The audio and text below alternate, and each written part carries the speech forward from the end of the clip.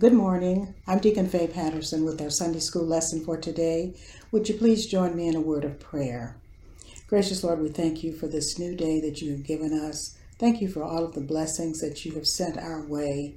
Lord, we invite your Holy Spirit into this class today, that you would speak to and through me, and that someone will go away with applications for daily living. We thank you for this opportunity, and we pray for our church that you would continue to stand by us and to heal and deliver those who are sick and bereaved. We ask these prayers in the name of Jesus. Amen. So our lesson today is Stand Firm. It comes from Philippians chapter 3, verses 12 through 16. And I will start with our aim for change. Our aim for change is that by the end of the lesson, we will become familiar with what Paul says about living as it relates to eternity with Christ Jesus, appreciate that the journey of Christian living and a quest for something eternal are demanding experiences, and pledge to stand firm in Jesus Christ. Just a little background before we get into the lesson. We've been talking about Philippians, or studying Philippians for the last few Sundays in this unit. Although the book is a joyous letter, Paul did have some stern remarks for the Philippian church. As we discussed in last week's lesson, Paul warned the church to stay away from quarrelsome, evil workers with pretentious spirits behind their religion. He was speaking of the Pharisees as well as any Christians who might think that they had already reached perfection. He exhorted them to always rejoice in the Lord, and we see that in chapters 3, verse 1 and 4, verse 4.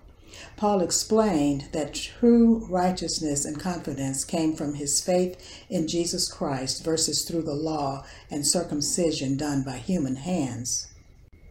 Paul had such a personal relationship with Jesus. His only desire was to know Jesus even more and to attain, like Christ, the power of the resurrection now and in death when Christ returns.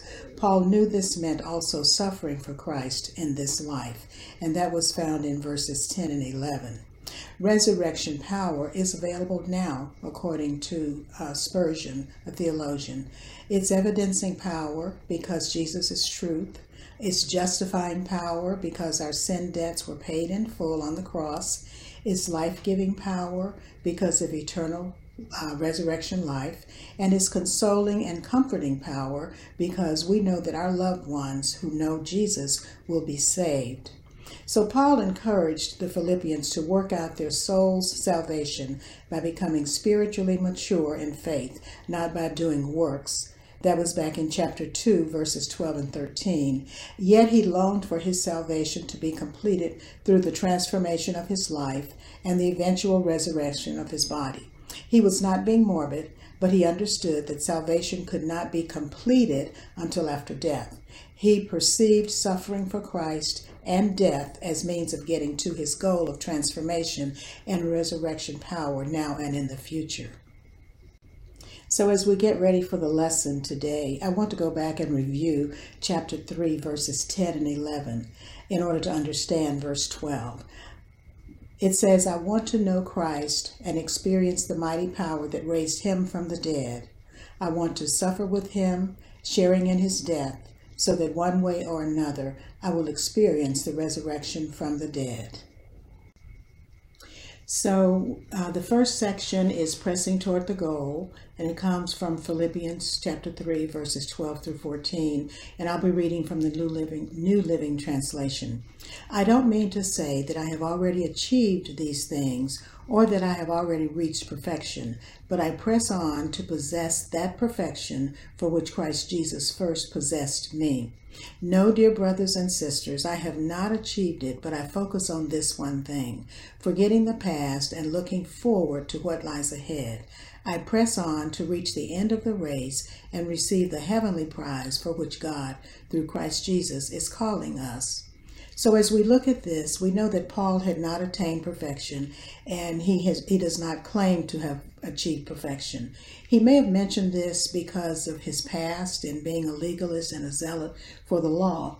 He thought that he could achieve perfection by obeying the laws, and he realized that it was only through Christ Jesus that he could put his confidence in Jesus and not in himself.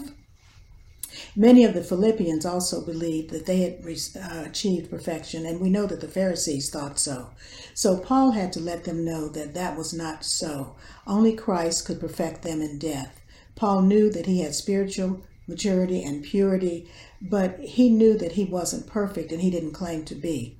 The Holy Spirit works to mature us each day as long as we live. What Jesus wanted was not for his own purpose, Paul said. He said that Jesus had laid hold of him for a purpose and witness and an instrument in conversion of others, and also in Romans 6:4 to make him a new man. We know that Philippi is in Greece and that they had the Olympic Games there. So it's only natural that Paul would start using the race or running a race as a metaphor to explain these verses. So why does he stress forgetting the past and looking forward to what lies ahead? Well, he knew that many of the Philippians were looking back on their achievements, and he knew that the dangers of legalism and the false sense of self-righteousness, because he had experienced this himself as Saul. So he emphasized that resurrection was not only was not the only goal ahead. Even the objectives that may be achieved in this life may still lie ahead, but Paul was still running the race. He knew that he could not slow his pace, because to do so would be like a runner stopping and he would be short of the finish line. So we see many athletes as well as high achievers or politicians who can rely on their past, and they stop running the race, and they fail to do what's available for them in the future. So they don't get that office again, or they don't win that prize. So Paul knew that his confidence was only in Jesus. He knew that the race wasn't over until he died and went to be with the Lord. He still had souls to save and to make disciples while on earth. It was a high calling because God did it, and the legalists did it in the flesh, but the high calling is only in Christ Jesus. So when you look back over your life, there may be things that you wish you had done or had not done. And we know that Paul certainly had some things in his past. He knew that he had persecuted the church, and many Christians had suffered because of him, but he repented of that and he was forgiven. So he spent every day trying to bring souls to Christ. The same thing can happen to Christians who look back. They're going to run into something or be thrown off track. Satan loves to throw up in your face what you did or what you have not done, and he wants to get a toehold in your life. So that's why it's important to keep our focus on Jesus and the race that is before us. When Christ comes into our lives, it's a new beginning of the race. It's not the end. Ending the race is a lifelong process as well as a lifetime achievement. We can't separate things that we did in the past. We can't focus on things that we did in the past. Looking back will keep us from what God has for us in the future. So we must live in the present until the race is won. We can't give up except when Christ calls us. So what is the heavenly prize at the end of the race? Well, Paul is reaching for the prize of sitting with Jesus at the right hand of God. It's a high calling, again, because it came from God. Paul says that Christ apprehended or possessed him or laid hold of him for a purpose. He was to witness in Acts 9:15 and instruct conversion of others in Romans 6:4, and to make him a new man. Paul wanted to see the converting work of Christ carried out in himself. He wanted to see Jesus' nature within himself, and we find that in Romans 8:29. Likewise, Paul would lay hold of the experience of Jesus, and he would testify of that experience to bring others to Christ. Jesus laid hold of Paul to bring him into suffering. We see that in Acts 9:16. Paul wanted to know Jesus in the fellowship of his suffering and attain resurrection from the dead. In other words, he wanted to suffer as a part of Christ because Christ has suffered, and to lay hold of the heavenly hope.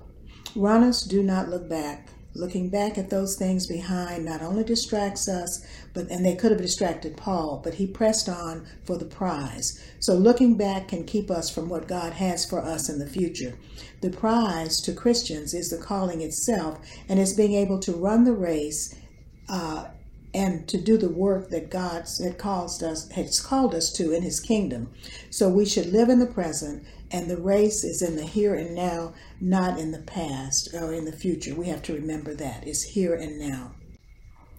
So as we conclude this discussion of verses 12 through 14, we must remember that Paul gave up his past and his achievements for Christ.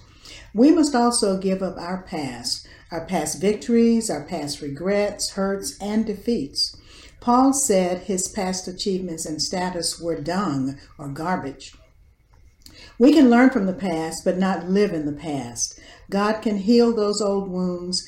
We just have to seek forgiveness and forgive others and ourselves. Paul pressed on for the prize of the high calling of Christ. That prize is multifaceted. Myers says the prize is a high calling because it comes from God. It's worthy of God. Above all the ideals of man, it summons us to where Christ sits at God's right hand.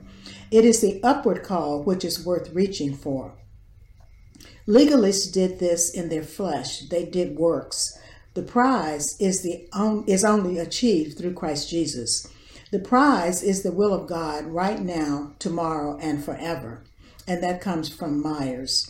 We have to ask if we are doing what Christ has called us to do, and are we doing the things that he told us not to do? Part 2 of our lesson, Putting Commitment to the Goal into Practice, comes from Philippians chapter 3, verses 15 through 16, and we're still reading from the New Living Translation. Let all who are spiritually mature agree on these things. If you disagree on some point, I believe God will make it plain to you. We must hold on to the progress we have already made.